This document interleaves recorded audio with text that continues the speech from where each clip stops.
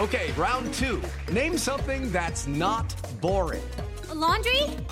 Ooh, a book club. Computer solitaire, huh? Ah, sorry, we were looking for Chumba Casino. That's right, ChumbaCasino.com has over 100 casino-style games. Join today and play for free for your chance to redeem some serious prizes. ChumbaCasino.com. No purchase necessary. Void where prohibited by law. 18 plus. Terms and conditions apply. See website for details. Hey everyone, Nate Hale here. That's right, I'm back. Before we get started, I wanted to take a moment to thank a few people during this really difficult time in my life. First off, I can't thank my friends Nina Instead and Rob Christofferson enough for stepping in and hosting the show recently while I worked on getting my voice back. As you can hear, I'm still not 100%, but I'm getting better all the time, and I just couldn't stand to stay away any longer. Besides Nina and Rob, I really need to thank each and every one of you, my faithful listeners, who took the time to email me, send me tweets, follow me on Patreon, and reach out in so many other ways to wish me well. It's really helping with my recovery and truly demonstrates what amazing people you all are. All your love and support really means the world to me. So, I'm here to give you something in return. A brand new story, read by me, from the darkest pages of history. And without further ado, on with the show.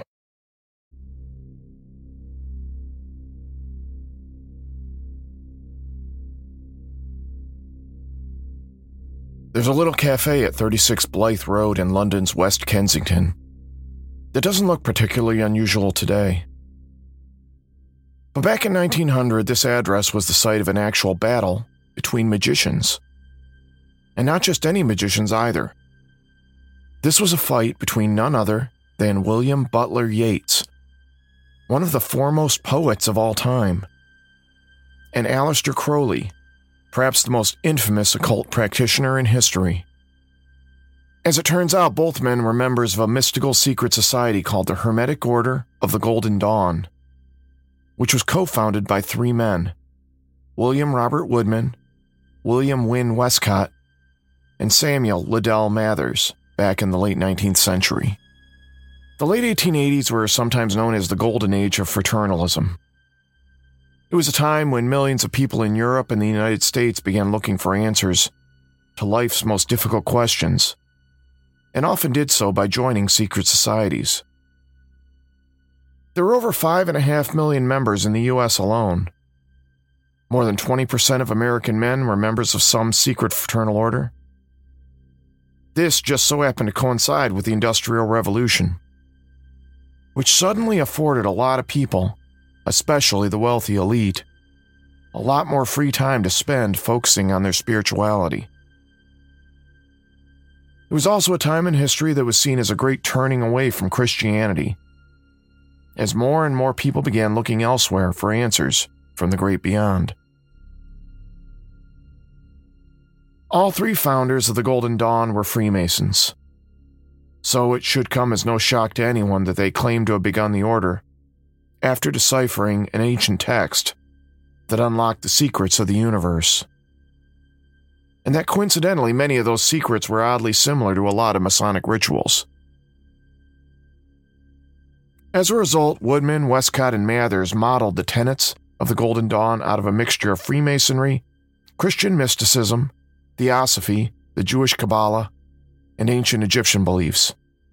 All things they just so happened to be well-versed in. Back in the late 19th century, there were many secret societies, each with their own unique rules and rituals.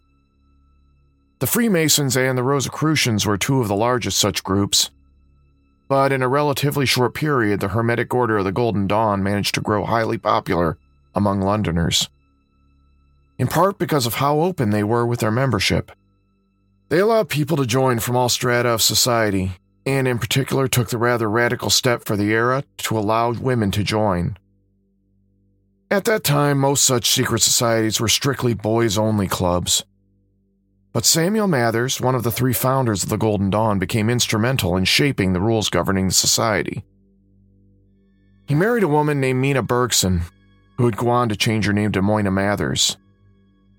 And it was she who encouraged him to allow women into the order, even as she became part of the Golden Dawn's elite inner circle. Other rumored members of the Golden Dawn read like a who's who of some of the most influential members of British society.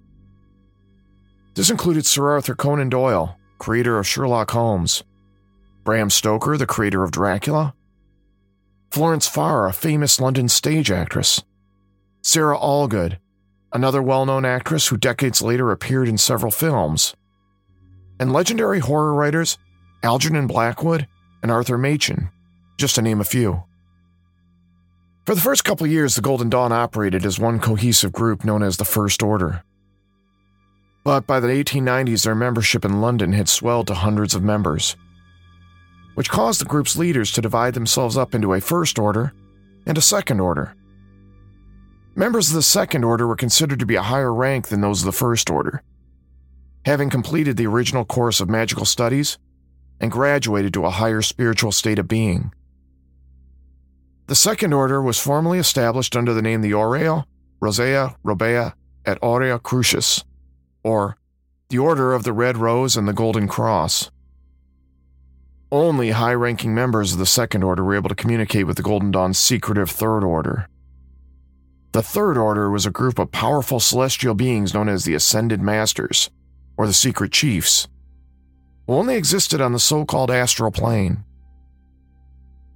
Since only elite members of the Second Order were able to communicate with these secret chiefs, this also meant their word was law, and they could not be questioned by other lower-ranking members of the Golden Dawn.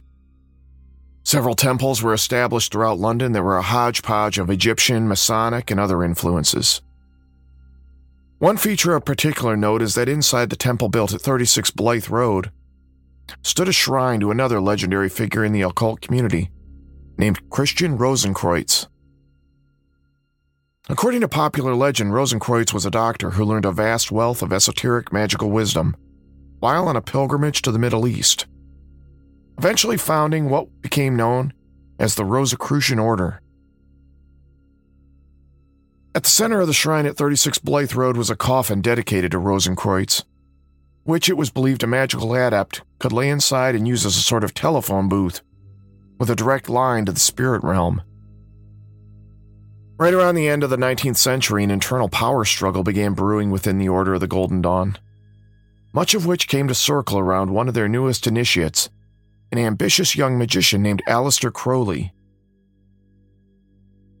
William Butler Yeats was the head of the Blythe Road Temple at that time, and he, like a lot of members of the Golden Dawn, didn't like how quickly Crowley had risen through the ranks, and in particular his close relationship with the Order's remaining founder, Samuel Liddell Mathers.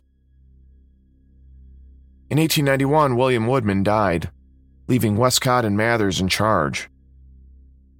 But after Woodman's death, the two remaining founders began to squabble.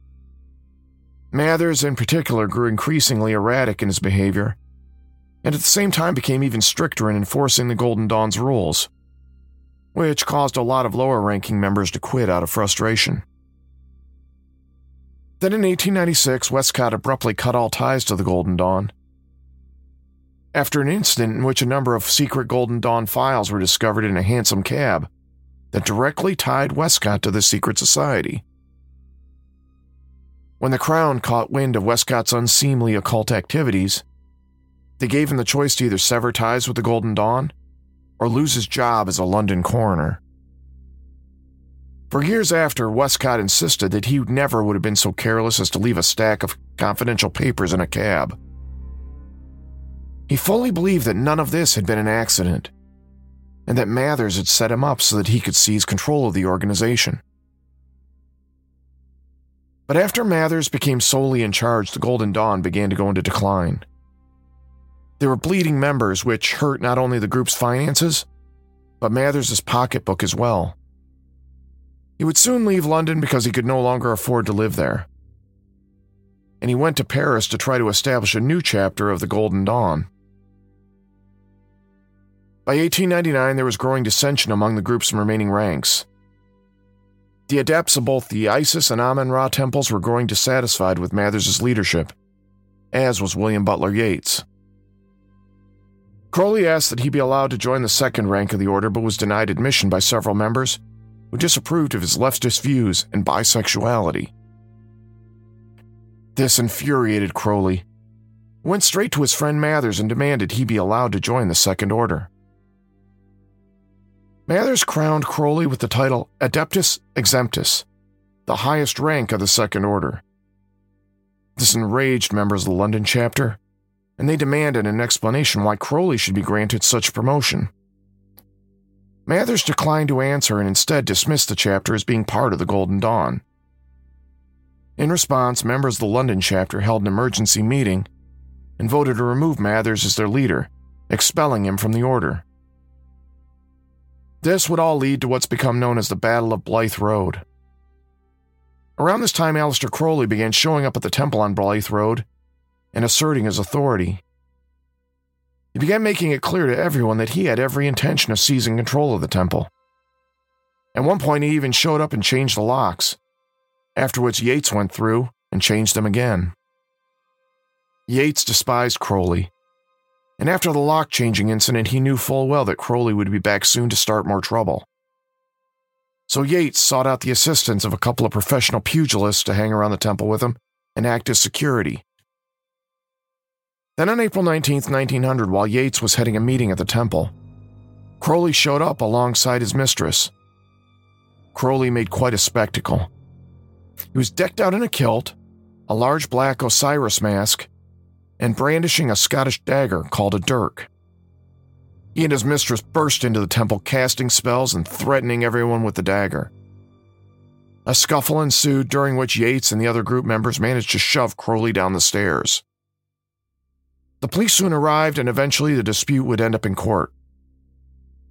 Crowley unsuccessfully argued that he should be the one in charge of the Blythe Road Temple, but being as the other members of the London chapter paid the rent, Crowley lost. In further retaliation, Crowley went on to publish several texts revealing many of the Golden Dawn's secrets. After this, according to legend, Mathers and Yeats performed a magic ritual to summon a psychic vampire to attack Crowley. Then Crowley responded by summoning an army of demons to attack Mathers.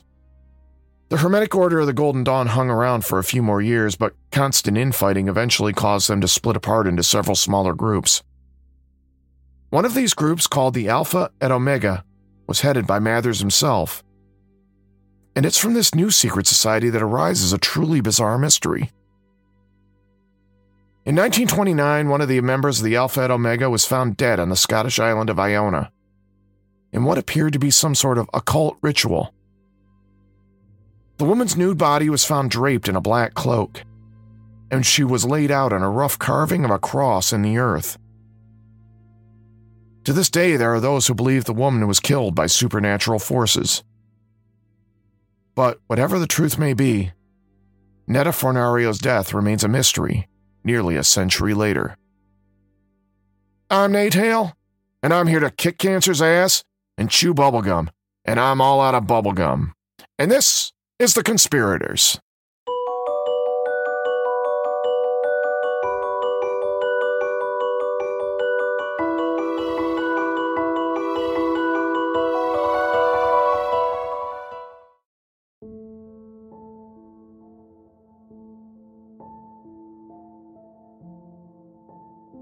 The tiny island of Iona lies off the western coast of Scotland.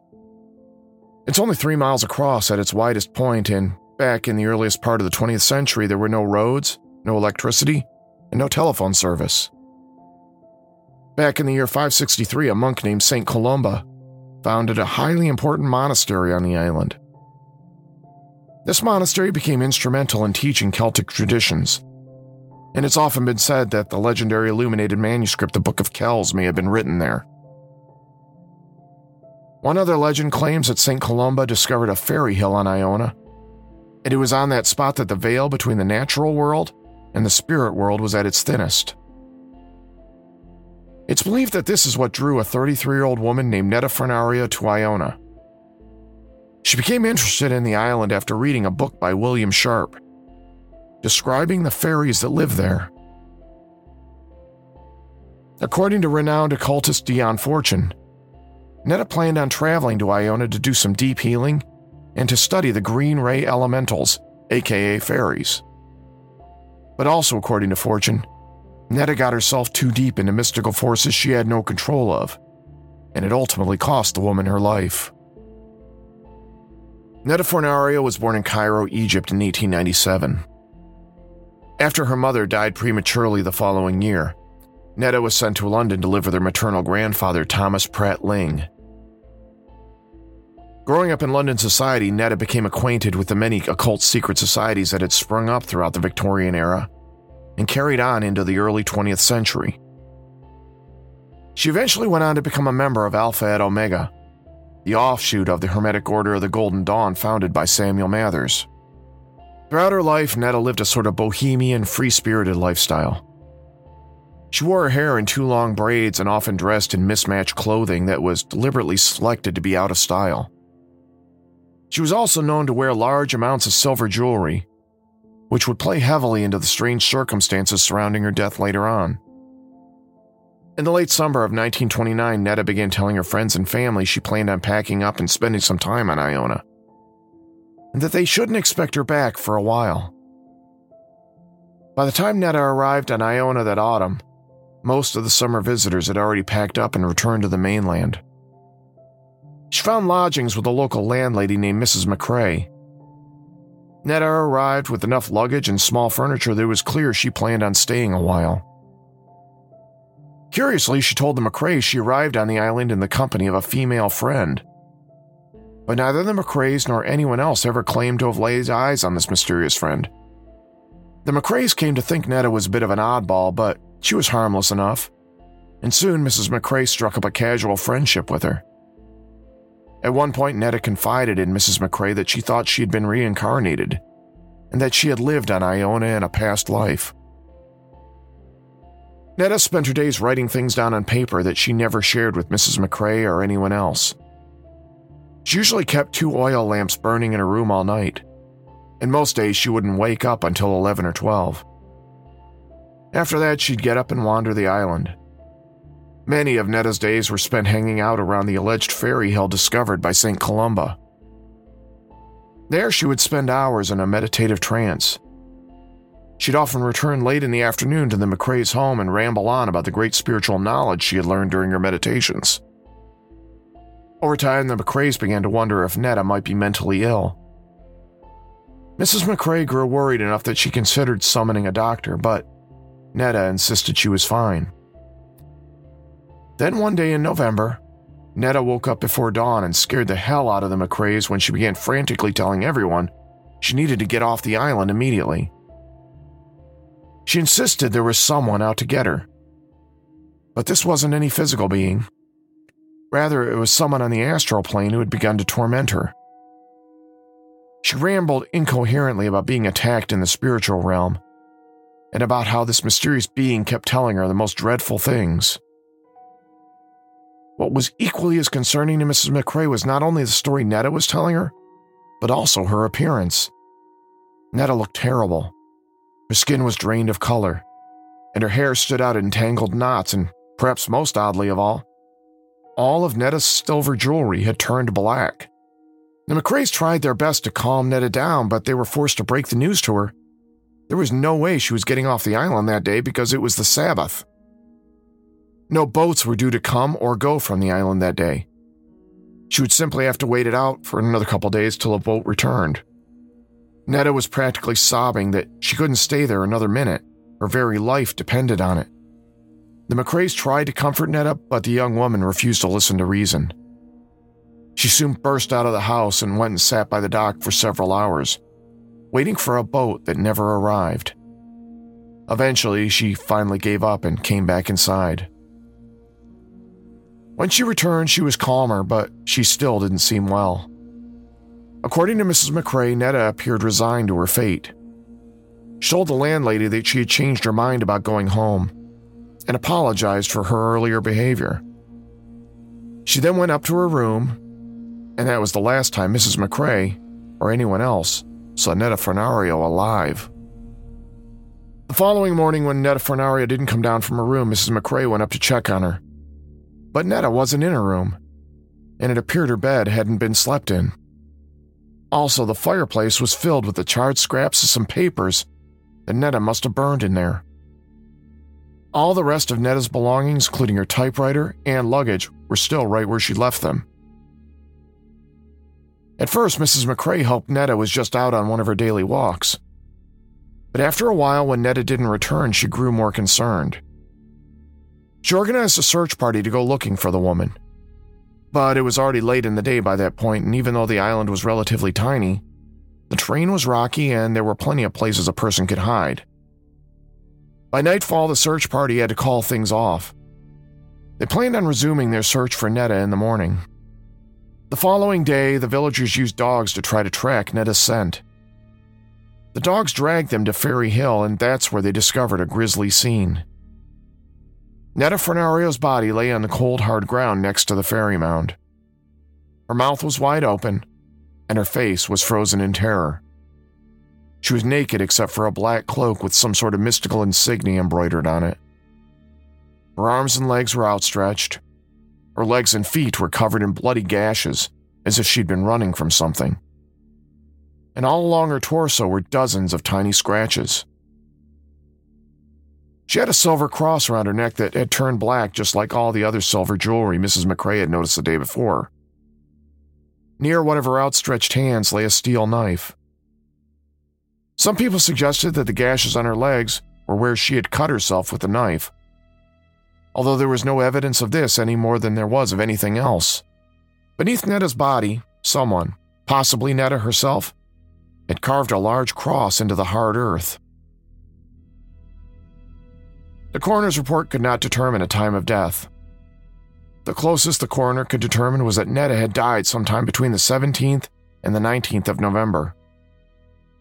The coroner ultimately listed Netta's cause of death as exposure, mostly because there was no other obvious evidence of foul play. She was buried in a simple grave on the island. When Netta died, she left behind a bank account and with what would have amounted to about £25,000 in today's money. Investigators also later reported they found a number of letters of, quote, strange character among her possessions. Although what specifically these letters said has never been released to the public. Although murder was ruled out by police, some villagers did say they saw a mysterious man in a black cloak on the island the day she went missing, although this man was never identified either. And this is where things may have ended. Just another bizarre mystery with no clear answer. But then a year later, a famous occultist named Dion Fortune came forward with the startling claim that she knew exactly what happened to Netta Fernario, and in particular, who killed her. But the story she had to tell was pretty astonishing, to say the least. Because according to Fortune, Netta Fernario wasn't killed by any earthly murderer. No, she was attacked and killed by supernatural forces. It is Ryan here, and I have a question for you. What do you do when you win? Like, are you a fist pumper, a woo-hooer, a hand clapper, a high-fiver? I kind of like the high-five, but if you want to hone in on those winning moves, check out Chumba Casino. At ChumbaCasino.com, choose from hundreds of social casino-style games for your chance to redeem serious cash prizes. There are new game releases weekly, plus free daily bonuses, so don't wait. Start having the most fun ever at ChumbaCasino.com. No purchase necessary. VGW Group. Void where prohibited by law. See terms and conditions. 18+. Before we continue, I want to tell you about this episode's sponsor, Audible. As you probably know, I do a lot of research to make this show, which means I read a lot of books, especially history books, looking for these strange stories from the darkest corners of the past. But there are only so many hours in the day, which makes Audible an invaluable resource when I'm doing research.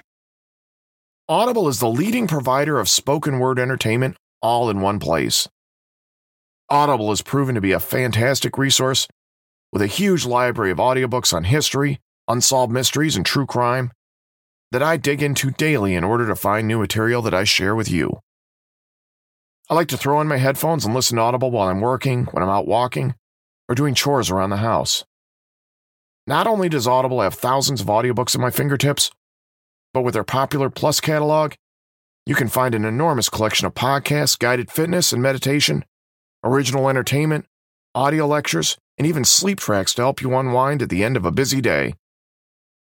Recently, I was listening to The Unidentified by Colin Dickey, which is a terrific book about the history of people witnessing unexplained phenomena.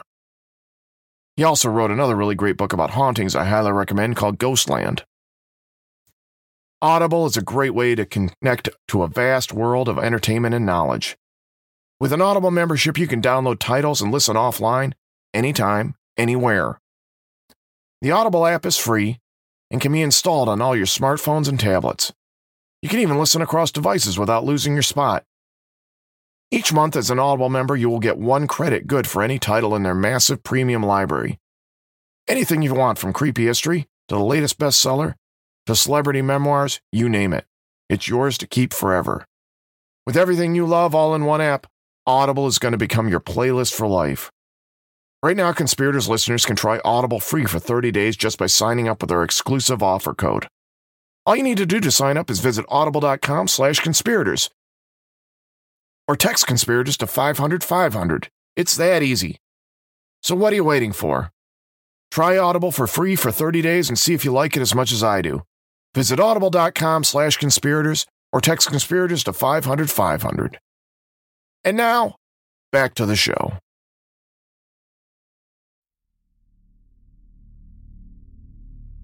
Throughout her life, Dion Fortune was highly regarded throughout the occult community.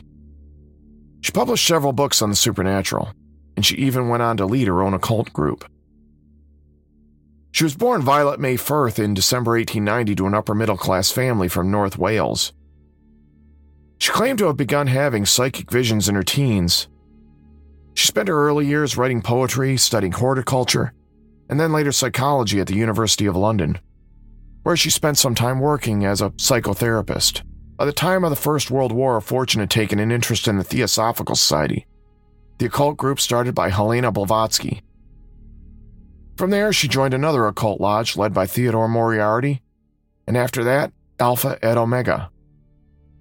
According to Fortune, Netta Fornario's death all led back to Alpha et Omega, and to some degree, even further back to the Hermetic Order of the Golden Dawn. After Samuel Mathers died during the 1918 influenza outbreak, his wife Moina Mathers took over running the group. The following year, Fortune joined Alpha et Omega, only to realize that the group was floundering. Fortune didn't think they were really learning much magic under Samuel Mathers' leadership. Alpha et Omega members were more or less left to gain mystical insight on their own. Fortune said she went to Moina and suggested they refocus the group's direction and take a more active role in training members in the mystical arts. After all, it was Samuel himself who had once claimed they were all engaged in an ongoing struggle between the forces of good and evil, and that the world would need as many good magicians as they could train if they were going to win. At first, Moina liked a lot of what Fortune proposed. Membership actually began to grow after that point, and for a time it seemed like Alpha et Omega was on the right track once again. But over the following year, Fortune's influence in the group began to overshadow Moina's. She began doing lectures on clairvoyance and publishing several well-regarded books on the occult. This caused Moina to become jealous, and she expelled Fortune from the group. In response, Fortune went on to write several tell-all articles, talking about the sort of exploitation she witnessed among some secret societies. She didn't name Alpha et Omega specifically, but it wasn't hard to connect the dots. After leaving Alpha et Omega, Fortune started her own occult society called the Fraternity of the Inner Light. It was in this group that Fortune taught her followers how to meditate and how to travel spiritually to the astral plane. Normally, the astral plane was a sort of safe space for the soul. It was here that Fortune herself claimed to be able to speak to the same ascended masters that the Second Order of the Golden Dawn was said to be in direct contact with. But over time, Fortune couldn't shake the feeling that something was off whenever she entered her own corner of the astral plane. Things grew even more troubling over time when Fortune said she began to randomly jump into the astral plane at all hours. This wasn't supposed to happen. Even worse, there were times where she was in the astral plane, only she didn't feel safe. She felt an overwhelming sense of menace all around her, and sometimes she claimed to see the faces of demons leering at her. Back on Earth, Inner Light members began complaining they were seeing black cats everywhere. These weren't your usual cats either. These were foul-smelling creatures, and Fortune was certain they were some sort of demonic entities. Eventually, Fortune conducted a cleansing ritual to rid themselves of the cats. But even after that, things still weren't right. As the date grew closer to the spring equinox, things continued to make Fortune feel uneasy. The equinox was thought to be one of the times of year when the veil between the spirit realm and the physical realm was at its thinnest. Normally, Fortune loved this time because it was when she felt closest to her spiritual essence. But this year, Fortune was scared and she began to shy away from entering the astral plane. But eventually, she worked up her courage and decided to face matters head on. She was going to enter the astral plane one more time, only this time she planned to have a group of onlookers around her to stand watch over her physical body. But as soon as Fortune entered the astral plane, she was attacked by a cloaked figure. Only this time, Fortune recognized her attacker. It was Moina Mathers. The two women battled each other on the astral plane, only Moina got the upper hand, and she drove Fortune's spirit back out into the physical world. When Fortune awoke from her trance, she realized the entire room she was in was a wreck, and her body was lying in a different part of the room than where she'd been originally. But now that Fortune knew who her enemy was, she decided she was going to reclaim her place in the astral realm. She went into another meditative state, and this time when she met Moina Mathers in the astral plane, the two women fought again. Only this time, Fortune prevailed. In Fortune's writing, she's not entirely clear on exactly what happened during this battle, but I personally like to think of the movie Doctor Strange and just assume it was something like that. When Dion Fortune returned to her body, she was exhausted. She also noticed her body was covered in dozens of tiny scratches. This is what later led her to connect this incident with the death of Netta Fornario. Fortune thought perhaps Moina Mathers was responsible for Netta's death, and that the woman was actually killed after entering the astral plane out there in the fairy mound. One big problem with this theory, though, is that Moina Mathers actually died in July 1928, a year before Netta Fornario was found dead. But if we are to believe any of this story about Netta Fornario being killed after entering the astral plane, it's probably not that much more of a stretch to imagine Moina Mathers committing the murder from beyond the grave. But, I know, this is all a lot to swallow. But you do have to admit it does make for a good story nonetheless. There are others who suggest some more earthly explanations for Netta Fornario's death, one of which ties directly into a ritual started by the Hermetic Order of the Golden Dawn, known as the Dark Night of the Soul. This was a cleansing ritual in which the individual was supposed to reckon with their deepest fears. During this ritual, the magician was supposed to burn sulfur in order to help rid the soul of all doubts and fears. One interesting thing of note about burning sulfur, though, is that the fumes can actually tarnish silver. It's been speculated that perhaps Netta Fornario performed this Dark Night of the Soul ritual in her room, and that the burning of the sulfur is what caused her silver jewelry to turn black. The problem with burning sulfur in a small space, though, is that the sulfur dioxide fumes are also highly toxic. It's possible Netta may have become disoriented from breathing in the fumes and ran naked out into the night to the fairy hill where she succumbed to the elements. One other alternate explanation for Netta's strange behavior, that she may have been either diabetic or hypoglycemic. Some stories have suggested Netta wasn't exactly the picture of health, even when she first set foot on the island. There are some reports that say that on some days her morning strolls never took her more than a couple hundred yards down to the beach, before she'd return to the McRae's home exhausted. After which she would retire to her room with a glass of orange juice. If Netta was diabetic, her body could have gone into a state known as ketoacidosis, which was an early symptom that would eventually lead to her death. Ketoacidosis in Netta's blood may have caused her jewelry to become tarnished. Diabetes could also explain her erratic behavior and also been the true cause of her death. In truth, though, we'll never know for certain what caused Netta Fornario's death.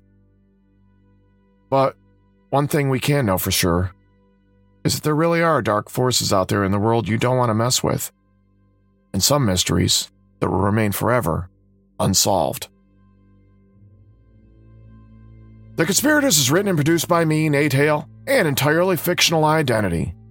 Thanks again for listening, and thanks for sticking with me during this difficult period in my life. I so deeply appreciate it. I'd like to thank my latest Patreon supporters for signing up and supporting the show. Thank you to Steven, Nia, T, Lynn, Lucy, Arthena, David, Stephanie, Ashley, Dave, Daniel, Rebecca, and Chris.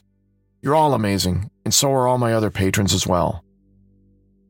Just a reminder, the patrons of the show get access to all sorts of bonuses, including stickers, magnets, t-shirts, and our exclusive bonus mini-episodes. If you're interested in becoming a patron, I'll put a link in the show notes. Another great way you can help support the show is to subscribe, rate, and review The Conspirators on Apple Podcasts. And if you like what you're hearing, leave us a 5-star review. Each one of your ratings and reviews helps boost us in Apple's rankings and helps spread the good word to more people. If you're not on Apple, not to worry, we're also on Stitcher, Spotify, and most of the other places you get your podcasts. Feel free to reach out to us on Twitter, Facebook, or Instagram. Or you can even send us a good old-fashioned email at theconspiratorspodcast@gmail.com. I've really enjoyed hearing from so many of you and all your well wishes, and it helps make me feel so much better. Thanks again to all of you for listening, and I hope you'll be back next time.